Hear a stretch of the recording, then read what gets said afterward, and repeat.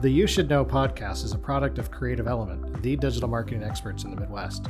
This podcast is focused around the people, things, and practices you should know in the world of digital marketing and business. We will explore various digital marketing and business topics in an interview style to create actionable takeaways for you to implement, delegate, or ponder upon, as well as getting to know the people behind the businesses a little better. Today we have the privilege of talking with Michael Maley. He is someone you should know as a person, and he has many irons in the fire, as they say. I'll let him introduce himself and say a little bit about the things he's doing right now. Yeah, hi James. Thanks, pleasure to be here. So this is actually my 9th year in real estate, and I've kind of reached this point where sales have been awesome to me, but I have to branch out. I actually think if a realtor doesn't partake in other ventures besides just sales, that they've kind of failed as a realtor. You know, we have a lot of great opportunity. So on top of sales, I'm working into kind of real estate management, development. I own a couple commercial buildings. I'm working on a couple more. We're developing a daycare that my friend owns, and we're going to own the building. A cool little condo project in Midtown, and then some other development projects in the works too. So you kind of answered my first question a little bit in there, but you have diversified a lot in the last couple of years since I've known you. Why do you think it's important to diversify, and how has that either helped or hurt your primary function? So, you know, real estate's an amazing career for many reasons. I've made a lot of money in real estate and have a lot of great stories and memories, but the best reason to be in real estate is because of who it connects you to. And I think you can even understand that as a small business owner and just who you meet. And even though I might not sell a house to all these people that I know, there's different reasons why they were put into my life. And they become investors in projects, consultants on projects, so on and so forth. So I've grown with a lot of different skills, and I'm very happy with my success, but I think if I look back 30 years from now and all I had done is sales, I'd be disappointed in myself that I didn't branch out and go do other things. It just adds to my success as a realtor because it just elevates me to a new level. I don't just have the ability to sell houses to people anymore. You know, you can sell them investment properties, you can sell them apartment complexes, bare pieces of land, commercial buildings, because now I've owned all those, so I understand more the economics of it. And I'm not just, hey, buy this house. I actually get to sell them an opportunity to make money. So yeah, it goes beyond the transactional aspect. Exactly.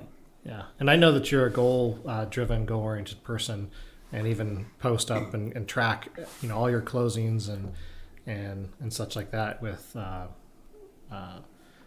setting those marks for yourself.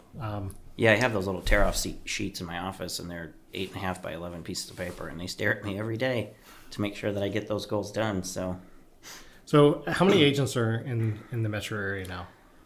Licensed agents, I think there's about 4,000. So Berkshire is who I work for, we have 1,100 of those. So if there's that many, and there's one Michael Maley, because I don't know if we can handle more than one, right? No.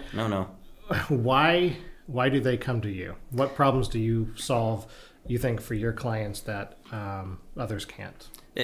I think the biggest thing that I offer is I just get the job done, and most people know that.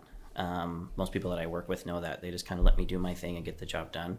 Most people that I work with are really busy executives and professionals, and they don't want to have to check in on me to make sure that I know what I'm doing. You know, they've bought 4, 5, 10 houses before. They kind of know what they're doing, and they expect me to know more than they do. So they hire me to take that stress out of their life, just knowing that I'm going to get the job done. They also hire me because I'm just extremely genuine. I'll call them out if they're being unreasonable. I'm extremely opinionated when we go look at houses, which they love and appreciate, because I am not this house is great, the wallpaper's great, the terrible kid. Like, I'm not there to sell them a house, because I like to have clients for a long, long time. And not just in the sales, but as I talked about before, in other ventures. So just being genuine, people really appreciate that. I'm quirky, I'm kind of a dork. Once I started to realize that, it's amazing how many people will just kind of gravitate towards you. Yeah, I think people appreciate just genuineness anyway. Right. And can help them see beyond the yellow paint or the bad wallpaper and tell them to suck it up. And you know, and now that you've done this for, you know, well, I've done this for, 9 years. I have a whole black book of really good contractors, painters, everything to kind of make this really easy on people. so that they don't have to go find all those people or Google or do this or do that. So yeah. So I have kind of a tough question. You recently lost your mentor in real estate. Mm-hmm. What are a couple of things that he taught you that you want to make sure are passed on beyond you? Well, I could probably talk about him for most of this podcast. I know he wasn't everybody's favorite, and he kind of expected a lot out of people, but I honestly owe my career success to him. I owe my work ethic to my dad and my mom, but I owe my success in real estate to him. He taught me, first and foremost, never ever quit on a deal. And that doesn't matter in real estate or any type of sales position that you're in. You know, sometimes when things get tough and people want to quit, that's how you lose a lot of deals. And just, you're going to know if a deal is truly dead and when to walk away. But before that, there's so many things you can try, phone calls you can make, scenarios you can try and solve before you call it quits and say, well, that's a done deal. And interesting, and I don't know how people necessarily learn from this, but, you know, his son was away at college when I first got into real estate. He wasn't married, so him and I hung out a lot. We went to dinner 4 or 5 nights a week. And what I learned from him secondhand, just about how to negotiate contracts, talk to people, deal with things, I took for granted until he wasn't here. And I use those things every day. And I also heard so many stories from him that, admittedly, now I can say this, I would use those stories as my own when I was out in social environments, because it made me sound like I had been in this business for 15 or 20 years rather than 2. Mm-hmm. So it's kind of a fake it till you make it kind of thing, you know? And so that's why now, I mean, I was able to do deals in my 3rd or 4th year that most people can't do in 15 or 20. So. And now you have that as real experience. Right, exactly. Yeah, now I have my own stories, right? It kind of grew into my own, but, you know. So. Yeah. And, you know, touching on parents and such like that, you know, some of those lessons that you learned in childhood. And, you know, we have kind of some of those things in common where, you know, we both lost parents when we were younger and such. So what kind of things did you learn from your dad then in childhood that helped you now? You know, Dad owned an insurance company, and he was probably the hardest working person I ever knew. To a fault, he wasn't always there for us when he was busy. So it's kind of, you know, you learn what not to do and you learn what also to do. I always wanted to be like my dad, drive the fancy cars, have the fancy clothes, the suits, the ties, which I don't even wear anymore, but, you know, I've always aspired to do that. My mom, and seeing her struggle as a single mom and never wanting to have that issue ever in life. I mean, I did a paper route when I was old enough to drive, and I made like $42,000 a year delivering papers. And I just never wanted my mom to have to worry about money. You know, I always wanted to be able to have kind of a cushion for her. And that's just kind of led me into here now. I never want to have to worry about money, you know? And so that's kind of what drives me. It's wrong to say that money drives me, because it's not really what drives me, but it's the security of having that kind of helps push me along. Yeah, I get that. So at the end of the day, what do you want your company to be known for in the market? Well, so still, I mean, the real estate company is kind of Berkshire. You know, the Mike O'Malley brand is launching into other things, which is still kind of new. There's a couple of things on the horizon that, you know, I can't really announce yet, but basically it's just going to be known for being different and unique, not being afraid to try other things. Looking at our city and our market and discovering, not just sticking up a product that you want to see, but actually analyzing what the city needs and making that project happen to meet a need, and just doing it in a really cost-effective, unique, kind of never-before-seen way. So when it comes to marketing, you've done some unique things. You're doing some unique ways to show properties and things like that. Kind of getting into that in a brand story, why do you think that people knowing a brand and your brand is important? And then is there anything that you would tell anybody that they could implement to help help them along the way when it comes to marketing? So I go to a lot of conferences. Well, not right now, but I did. And the Inman Conference is one of the biggest real estate specific conferences. And you have these top producers, people who sell $1 million houses all the time, who get up and they talk about, you just need to be yourself on social media because yourself is your brand. Stop trying to be somebody you're not. Stop worrying about your voice, your hair, how you look. It doesn't matter how you sound, because I hate how I sound on any sort of audio. And stop just showing people houses that are for sale, because that's fun and different, but people want to see, especially in Omaha, because a lot of the houses are they're kind of boring, right? So not everybody wants to just see that all the time. They want to see different things you're doing, being a parent, going, traveling, seeing what you enjoy doing, because they're going to work with you for a really long time potentially, and they want to know who you are, whether that's quirky, weird, different. And again, when I kind of adapted to that people like the weird, quirky, different, that is me. I mean, it's great, the following that I have. They want to see your failures, your successes, your struggles, your happiness, those kind of things too. So behind anybody that is successful, they do have failures, like you just kind of mentioned there. What do you think is the biggest failure you've had so far, and what do you think you learned from it? So something I forgot to talk about is I do these parties, Michael Maley parties. And again, COVID has kind of tapered them off, but like when Barnado opened on 168th and Dodge, I was planning a Michael Maley night there where I was going to bring all my clients in here to this private back room that they have, introduce my clientele to the bar. When Lee Douglas opened up their new showroom, I was going to have my Michael Maley night there where my clients get to go and get like an exclusive discount. So it's me introducing my clients to something new in the community, which helps the community, but it also is a way for me to be able to see my clients without specifically talking about real estate. So yeah, and I think that helps with your genuineness and authenticity as well, right? Because it's not just about the transaction, it's about connecting with the community. Exactly. So then my biggest failure, again, I've talked about it a lot. I kind of tried to be somebody I wasn't when I was brand new. I mean, obviously I talked about, I kind of used Ralph's stories as my own. And that's not so much what I'm talking about, but I just, when I realized who I was and I was okay with that and everything that came with it, and that introduced me to some of the nicest, friendliest people in Omaha. So my biggest failure was not enjoying your life for what it is, not enjoying you for who you are. And now it's a lot more fulfilling, and now that I've realized that.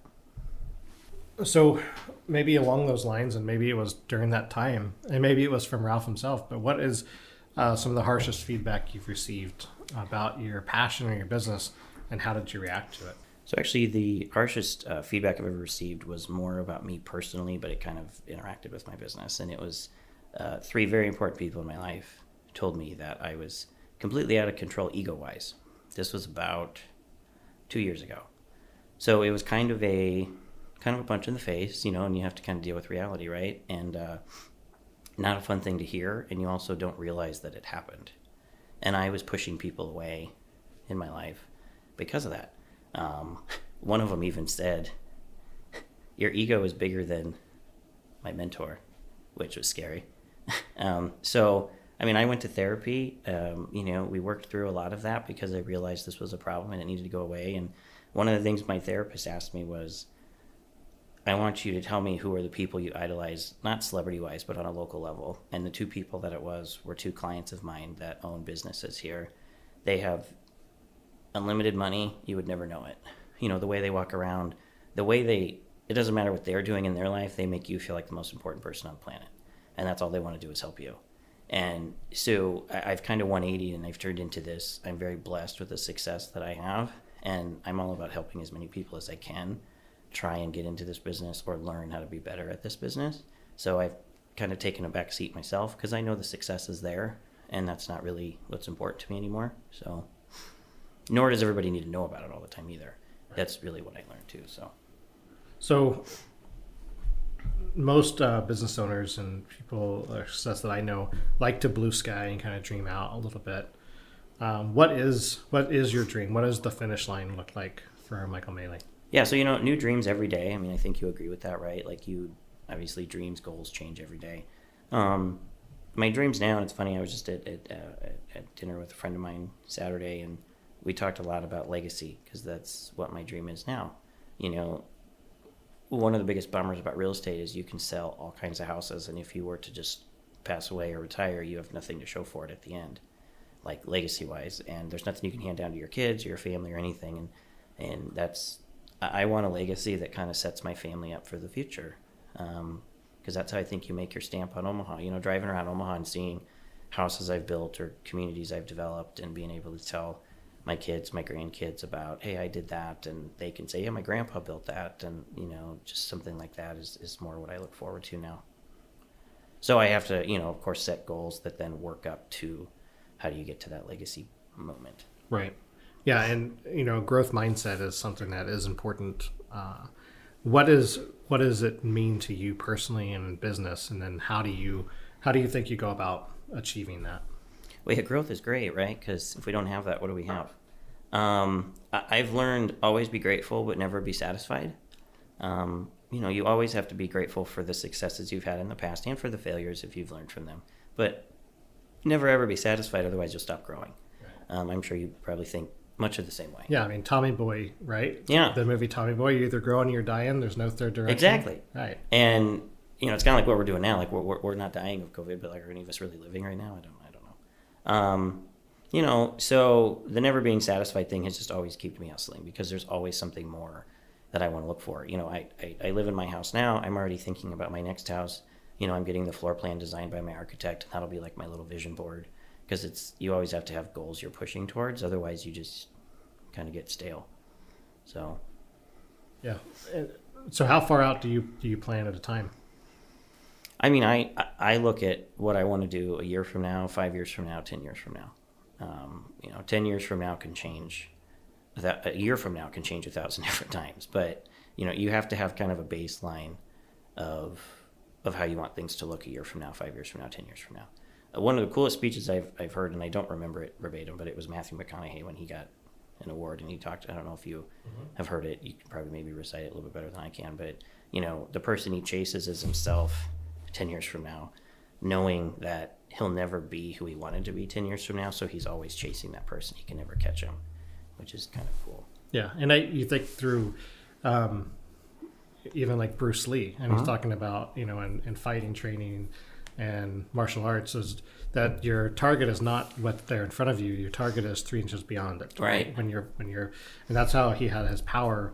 Same kind of thing with chasing goals is, if you chase it, you may never catch it, but you're going to be so much further exactly along than you would be if you just sat there. And I tell agents that too, that set higher goals than you think you can attain, because if you don't get them, you're going to have accomplished more than most people do, because most people don't set goals. Right. And if you do reach them, well, it's fantastic. Set a higher goal next year. But, you know, that's kind of why I've started reaching out into other avenues, branching out as well, because I've reached this goal and I've been at the top, and then you just kind of wonder, like, well, what do I do now? I'm here. Right. Either I just keep setting more goals to sell more, or I need to branch out and do other things, right? You get bored, for lack of a better word. No, I totally get it. And one of the things, though, with goal setting is that and I just did a video on it recently, is if you set goals, you don't tell anybody or write it down, is it really a goal? Right. And so I know every year you set goals. You're talking about your tear sheets, that you've set goals for what you want to achieve for that year. And I think you've hit them pretty much every year, right? Yeah, for the most part. I mean, they're pretty big goals. The one in the middle is the one I care about. So I go on three things. I do total listings that I've sold, which that number cannot count new construction. It has to be like existing, like, hey, you call me and you want to sell your house. I do total transactions every year, and then I do volume. Volume equals money. So that's really the only number that I care about. So the other two I don't necessarily have to hit, as long as I hit the middle one. Right. But they just stare at you all the time. And what's funny is whenever people come in and visit my office, everybody asks what those numbers are, because they're never the same, because they're always changing, of course, we hope. And so I have to explain to everybody what these things are. And I think it's kind of interesting. I've actually seen people in my office do the same thing on a smaller scale. That is kind of my vision board, if you will. Because again, you look over there when you answer your phone, when you turn around and you put files away, and they're just always there looking at you. Yeah. So have you thought about who that person is that you can now mentor? And is that one of the things, I guess, that you're going to make sure that they do, is set those for goals? Sure. I learned that from my mentor. He had little smaller ones, and I just decided to just make them larger and just easier to look on. I'm not like exclusively mentoring any one particular person, but like I coach people in different cities across the country. I mentor quite a few people here, a lot of new agents. I'm one of the first people they reach out to when they are new to take me to coffee, lunch, whatever, just to learn, which I love. And I told them to do that with everybody. There was a gal that came in my office a couple weeks ago, and her business is kind of stagnant right now, and she wants to kind of reinvent. And she came in, and the first thing she did was apologize to me, because when I was brand new, she thought I was super annoying and I was just this big sponge. And I said, well, look at what happens when you're a sponge, because I learned when I was brand new in any business, you're not going to make a ton of money your first couple of years. And so what I did was, I'm still going to make money, I'm still going to sell houses, but the spare time, I'm going to learn as much as I possibly can from as many people as I can. Because then when you get busy, you don't have the time to do that. And so I did a phenomenal job of that and learned from every single person that I could. It doesn't mean I do what those people taught me. It just means I learned from all of them what to do, what not to do. And so I tell every new agent that too. It's not just me to talk to. It's go talk to every single person who will let you come sit down and talk to them. Yeah, because everybody probably is an expert in certain little areas. Yeah, because there are certain things that I'll tell you, like I'm not, like people ask me about phone calls, and I hate phone calls. Like I don't make sales calls. That's just not my thing. And I'll tell people that, like, I'm not the person you want to ask about that. So kind of shift to marketing. I ask every single person that comes this question is, what are 3 marketing apps that you cannot live without that you use maybe on a daily or weekly basis? Well, I mean, for starters, the first obvious one is Instagram. I like it much better than Facebook. I think it's easier to interact with your clientele. Most people watch stories. They don't even look at the posts, whereas Facebook's kind of the opposite, I think. And I just love how easy it is, like I said, to interact. You can do polls. Which house do you like better? This kind of thing. It's super easy. And, I'm kind of mentoring, coaching this girl down in Arizona, and she shows some beautiful houses. And I always tell her, I go, what's the one thing you do wrong when you do that? And she never knows the answer to that. And I said, you didn't take out your phone and shoot a video. People love real estate. And if she has clientele in Omaha that when it's snowing and they're looking at her beautiful Instagram story of palm trees and sunshine, they're probably going to pick up the phone and call her or shoot her a message to ask about it. And it's the same thing here. Every time I do a quick little, just boomerang, whatever, and it takes you 5 seconds to do and it's free, I get messages about real estate all the time that normally parlay into somebody buying or selling something. And it is the free, easiest, cheapest marketing you can do. I do agree. I think somebody should set it up professionally so posts and stuff look a little better. I appreciate that. Yeah. No, and that, I mean, obviously you didn't, you didn't pay me to say that. I do think that it helps to have somebody, because some of it can get really bothersome setting it up, getting on a routine weekly schedule to post stuff. So it's easier to let somebody handle that, and then I can just kind of come in with the fun stuff when I'm out on job sites or this or that or whatever. And then TikTok actually sounds weird. I've never gotten any business off of TikTok, but I've gotten a lot of ideas off of TikTok. So when you get past all the political and the kids dancing in the house thing and all that, there's a lot of realtors on there, and they do really great house showing ideas, little video ideas. And those videos I've done have been quite popular, like with the putt-putt one, the Happy Gilmore video I made. And I didn't get that idea from TikTok, but I got the idea of these sort of house videos that aren't so much focused on the house, but more so just on features around it and creating a little story around it. So I watched that for a lot of ideas. And I would say those are primarily the 2 biggest marketing apps that I use. Awesome. Well, so if somebody wanted to get a hold of you, how would they go about doing that? Yeah, for sure. They can shoot me a text or call me 402-981-7400, or they can reach out and follow me on Instagram at Michael Maley Omaha. Oh, awesome. Well, everyone listening, I want to ask, if you enjoyed the session, please subscribe, leave a review, tell someone else about it, or pose a question that you would want me to ask a guest. But I want to thank Michael for coming down here and sharing a few minutes and sharing kind of what makes you you. Yeah, thanks, James. All right. Till next time.